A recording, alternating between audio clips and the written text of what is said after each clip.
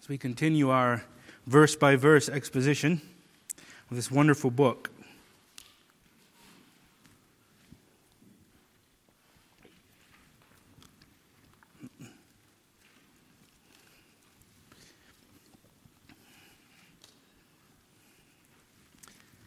Ephesians chapter 1, and we will be looking at verse number 4.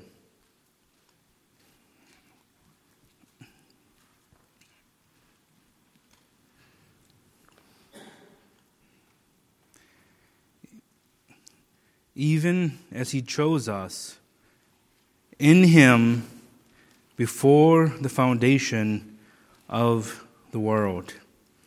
And we're going to stop there. Let us pray. Heavenly Father, as we just sang, speak to us through your word. Father, this truth contained in this text is magnificent. So much so that my mind can only grasp a portion of it and my mouth can speak less than that. So, Father, we ask you to show us your glory in this text. We ask for the illumination of your Spirit, that you would move our hearts and our minds by the truth contained in this verse. As we contemplate these things, fill our hearts and our minds and our mouths with praise.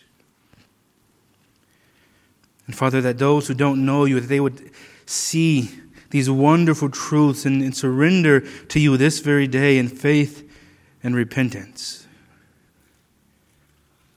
In Jesus' name we pray. Amen.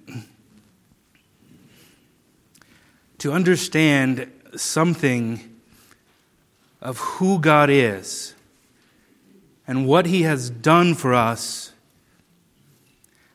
inevitably leads to praise. One of my favorite stories in the Old Testament is about King Nebuchadnezzar. I mean, you are talking about a great, a powerful, a mighty, a brilliant king who built an unimaginable kingdom.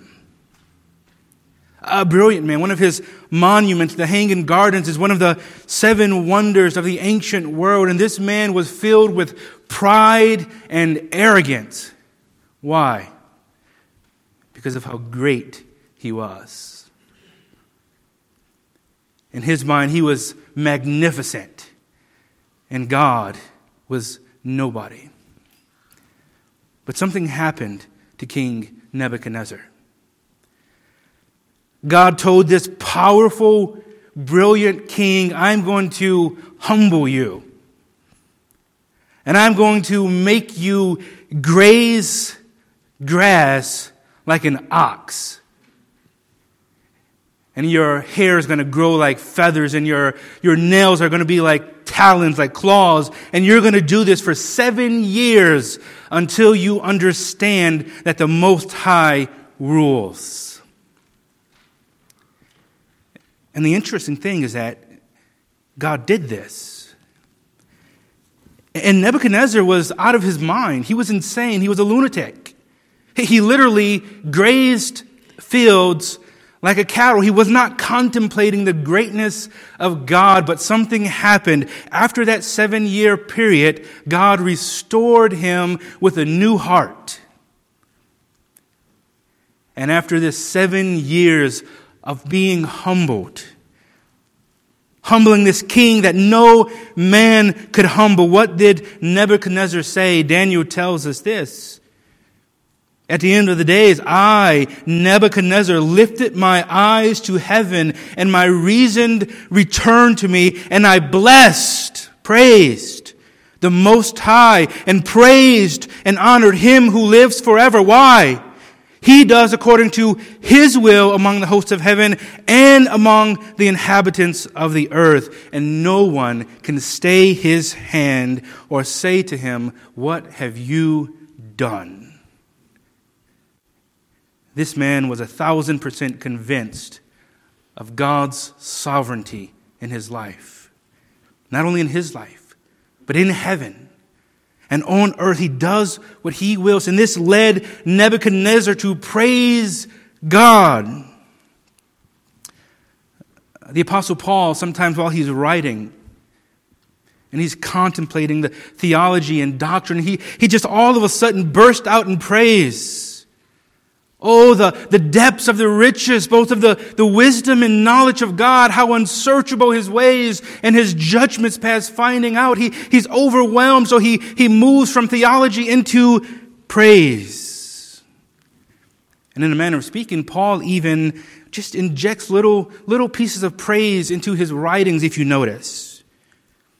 In Romans 9:5, he says, the eternally blessed God. He's talking about God, but he can't help but to say eternally blessed. In Romans 1:25, he's talking about the Creator, and just having to mention the Creator, he says, who is blessed forever. Again, this word blessed means praiseworthy, where we get the word eulogy. 2 Corinthians 11:31, Paul says, the God and Father of our Lord Jesus Christ, who is blessed forever, knows that I am not lying. Did you notice what he did there? He could have just said, God knows I'm not lying. But the mere mention of God makes him say, who is blessed forever. That this man is filled with praising God. It's like the mere mention of God to him makes him think about who God is, and this leads him inevitably to praise. And it's not a coincidence that the great Apostle Paul, who gives us so much of our deep theology in books like Romans and Ephesians, is the same apostle who is filled with praise. And this leads to our context today. Paul starts verse number 4 by saying, even as. This tells us to look back at what was previously said. So what did verse 3 say? Blessed be the God and Father of our Lord Jesus Christ, who has blessed us in Christ with every spiritual blessing in the heavenly places, even as. In other words, now Paul is going to give us the specifics of what he is praising God for. First, he stated the matter broadly. Now he is going to go into the specifics. So remember, this is our context. Paul is praising God for his blessings. We need to keep this in the forefront of our mind as we consider this doctrine today. This is being given as a praise to God for his blessings. So Paul goes to say, even as he chose us in him before the foundation of the world. What a magnificent statement. He chose us in him before the foundation of the world. What is Paul talking about? What is he getting at here? Well, dear friends, this is what we call the doctrine of election, or unconditional election, or some refer to it as predestination. And what is this doctrine of election? Grudem says election is an act of God before creation in which he chooses some people to be saved, not on account of any foreseen merit in them, but only because of his sovereign good pleasure. Before we go any farther, let me say this. As clearly as Paul states this, this has been a hot topic discussion through all of church history. And because of this, some today have labeled this as a divisive doctrine, a doctrine we do not speak of. And so I've been in situations where you ask a person, what do you believe about this? And they don't want to talk about it. I'd rather not talk about that because that is a divisive doctrine and doesn't lead to unity. I love how Beeke and Smalley in the Reformed Systematic Theology answers this question or this objection. They say, avoiding election does not serve the church well, for the Bible is full of its teaching. And if God has willed to reveal election to us in His holy word, then His authority, wisdom, and goodness call us to contemplate it with the anticipation that it will help us to glorify Him and enjoy Him forever. So first of all, we don't just ignore something found in Scripture because we label it divisive. That's just not how that works. But also God has revealed this doctrine to us to glorify Himself and to help us enjoy Him forever.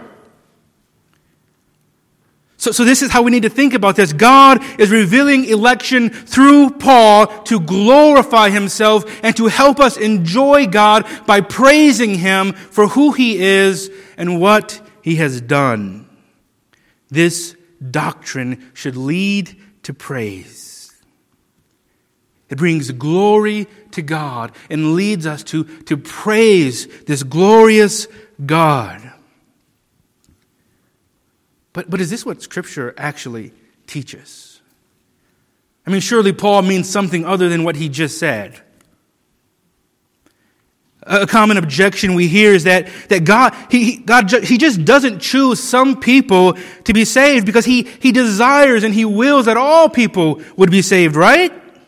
I mean, we have 1 Timothy 2 where Paul says, God who desires or wills all people to be saved and to come to the knowledge of God. And then we have 2 Peter 3:9, the Lord is not slow to fulfill His promises, some count slowness, but is patient toward you, not wishing or willing that any should perish, but that all should reach repentance. Is this saying that God doesn't choose some? He wants all people equally to be saved. And He doesn't do anything differently within the lives of anyone to affect that. Well, first of all, we need to understand these verses in their context. But secondly, we need to understand what Scripture means when it talks about the will of God. R.C. Sproul points out the fact that when we talk about God's will, we can mean three different things. So first of all, there is the sovereign decree. The sovereign decretive will of God. And what is this? This is the will by which God brings to pass whatsoever He desires. Nothing will stop it from occurring. It's His sovereign decretive will. But then there is the preceptive will of God. And this is God's will that He reveals to us in His commandments to us, in His law. This is what God desires for us to do. He commands us actually to do this, but He doesn't sovereignly force our hands to do it. God's will is that you would obey His law, but He doesn't sovereignly make each and every one of us obey His law at all times. But then there is the will of disposition. And this describes God's attitude or disposition. This reveals what is pleasing to God. As Sproul notes, when He judges the world, He delights in the vindication of His own righteousness and justice, yet He is not gleeful in a vindictive sense toward those who He receives and who receives His judgment. So no, He doesn't delight. He doesn't take delight in the fact that the wicked will be punished, but He doesn't stop them sovereignly from being punished. So there's a distinction here. So does God actually desire for all people to be saved? Not in the sense of His decretive will. He takes no delight in the death of the wicked, but He does not sovereignly decree that each and every person will be saved. He commands us all to repent and to believe in Christ, but He does not sovereignly force us all to do so. But, as Paul says, He does sovereignly decree some to be saved. He elects them. He chooses them. And this is what Scripture clearly teaches. We see in our very own text that He chose us, and we already established that the us here is Christians. He's writing to the saints in Ephesus. When he says us, he's referring to Christians. He says God chose Christians. And this is not an exception. This is the common language of Scripture. In the Old Testament, God chose Israel to be His people. And so He says in Deuteronomy 7:6, "For you are a people holy to the Lord your God. The Lord your God has chosen you to be a people for His treasured possession out of all the peoples who are on the face of the earth." He said, there's many peoples on the face of the earth, but I have chosen you. And in the New Testament, Christians are often referred to as the elect or chosen ones. Paul says in Colossians, "Put on then as God's chosen ones, holy and beloved." Why is he referring to Christians as the chosen ones?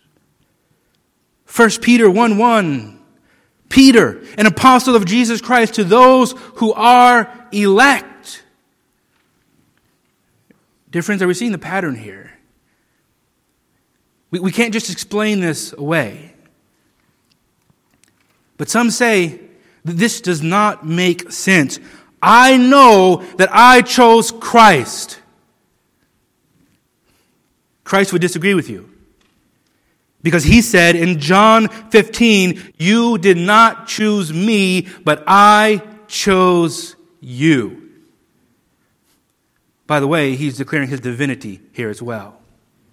He is God. His will is God's will. In God choosing us, Christ chose us. He says, "You didn't choose me, I chose you." And so we see 1 Corinthians. Paul says, "For consider your calling, brothers. Not many of you were wise according to worldly standards. Not many were powerful. Not many were of noble birth. But God chose what is foolish in the world to shame the wise. God chose what is weak in the world to shame the strong. And God chose what is low and despised in the world.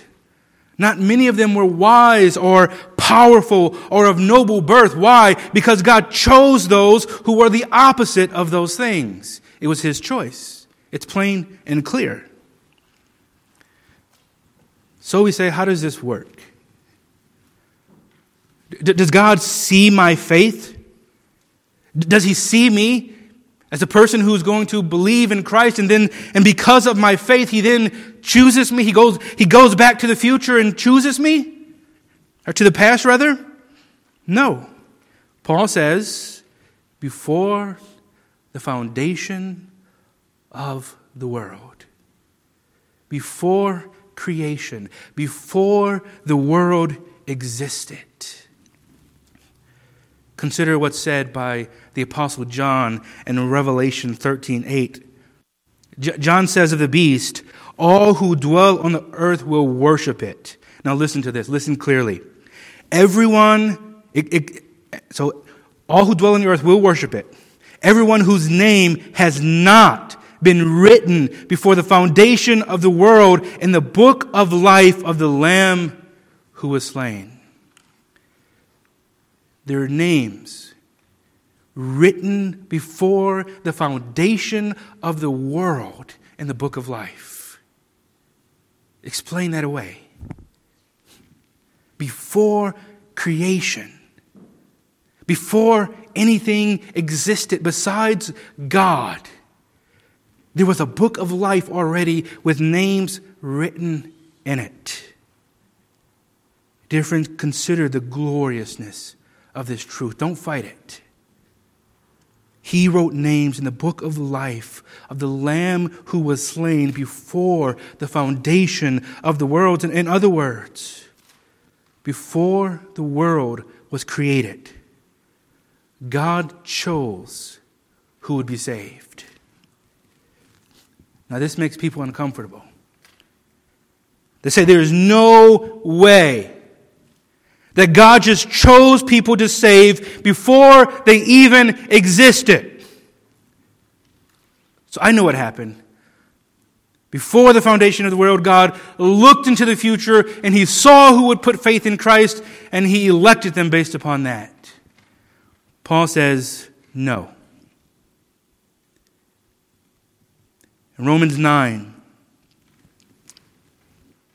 he says, when Rebekah had conceived children by one man, our forefather Isaac, though they were not yet born and had done nothing either good or bad. The emphasis is that they were not born, so they could not do anything, good or bad.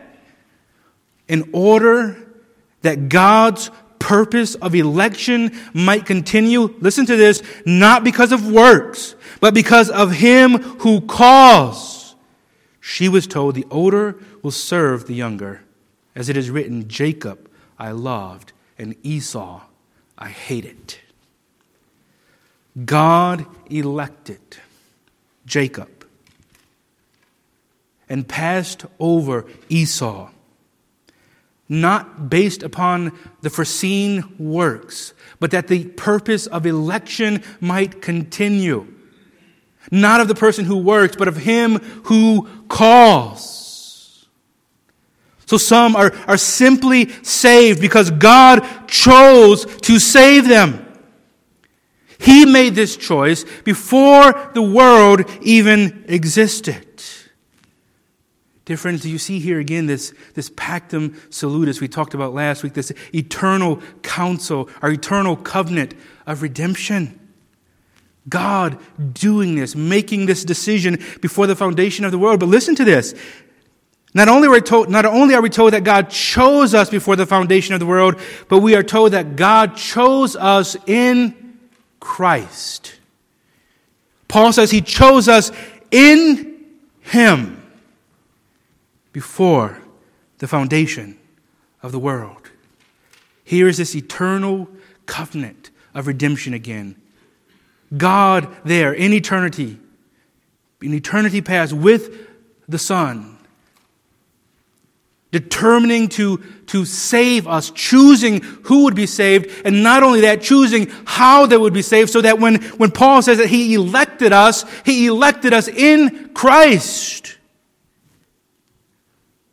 Once again, God didn't see that we were sinners in need of help once we got to earth, and said, I wonder what I can do to redeem them. And Christ said, oh, I know, I'll go to earth and pay for their sins. This was elected before the foundation of the world. And Paul reveals later on that the blessings of God that he's referring to include redemption and the forgiveness of sins. And this means that in order for God to choose to save us, He had to choose a Savior. As the Reformed systematic theology puts it, our election is bound up with, though not identical to, God's election of His Son to be mediator. This, dear friends, is essential. Why? Romans tells us that whom God predestines, He calls. And who He calls, guess what else He does? He justifies. Now this is a problem. Why is this a problem? Because Proverbs 17:15 tells us that he who justifies the wicked is an abomination to the Lord. We are wicked. We are born wicked. And God says, whoever justifies the wicked is an abomination. But we are also being told that whomever He chooses, He also justifies. How can He do this and not violate His own morals? Very simple. He chose us in Christ. In Him. From the very time that there was a choice of who would be saved, there was a choice of who would be the Savior. Because you could not have a redeemed people without a Redeemer. So here again we see this glorious Trinity meeting together in council, determining who would be saved and making a plan to save them before the foundation of the world. God wrote the names of the elect in the book of life, knowing that Christ would come and live the life that they should have lived and die the death that they should die, that He would redeem them and save them. Dear friends, listen to this. This love and concern and forethought and planning and execution of this plan should put us on our knees in praise. As I said last week, we are not worthy of this. I mean, consider this. You ever think about the complexity of an airport? That might just be me being weird. When I go and sit in an airport, I say, who is controlling all of this activity and chaos going on in here? This is a person who has some great planning skills. And we marvel at that sort of thing, but how much more marvelous that the Godhead had a council, made a covenant to choose a people and to save them, to redeem them, to sanctify them, to glorify them before the foundation of the world. All of this happened before the world was created. This is a marvelous truth that should lead us to praise, and this is what is leading Paul to praise God. But how else does this election lead us to praise? Dear friends, we may resist election. But once we begin to understand something of our sinfulness, unconditional election becomes glorious. When we begin to understand something of what our sin has done to us, we long for election. Why? What does Paul tell us? From our very birth, we are depraved. We are not spiritual people. Paul says the natural man does not receive the things of the Spirit of God, for they are foolishness to him, nor can he know them because they are spiritually discerned. We were born in sin. This is what Scripture says over and over again. We are born sinners. And because of this, we cannot make good decisions. We have a fallen nature that would never choose Christ. We would not choose Him. We would never do it on our own. We could never turn to Christ on our own, but because God chose us, He made sure that we heard the gospel. And because He chose us, the Holy Spirit regenerated our hearts. As Christ told Nicodemus, you must be born again. And because God chose us, He allowed us to repent and believe. And because He chose us, He sanctifies us. Do you see the pattern? All of this flows from what? God's choice. As one systematic theology puts it, all saving grace begins in divine election. Election is like the fount from which every other salvific blessing flows. The only reason we receive any of these blessings that Paul talks about of justification, sanctification, redemption, adoption, glorification, the only reason we can receive these is because God has chosen us. Do we understand that? We see Romans 8. And what are we told? Whom God predestines, He calls, and whom He calls, He justifies, and whom He justifies, He sanctifies. Who is doing the predestining, the calling, the justifying, and the sanctifying? It is God. Dear friends, consider the implications of this. Because we are elected, we cannot lose our salvation once actually saved. And this is why at the end of chapter 1 here, what does at the end of verse 14, rather, what does Paul tell us? The Holy Spirit is the guarantee. He has sealed us. Our salvation is secure. Our glorification is secure. And because of this, Paul tells us that God's love will not fail. Neither height nor depth. Nothing, he says, can separate us from the love of God. Why? Because we have been chosen by Him. And we are told that all things work together for good to those who love God. How can this be? Because He chose us.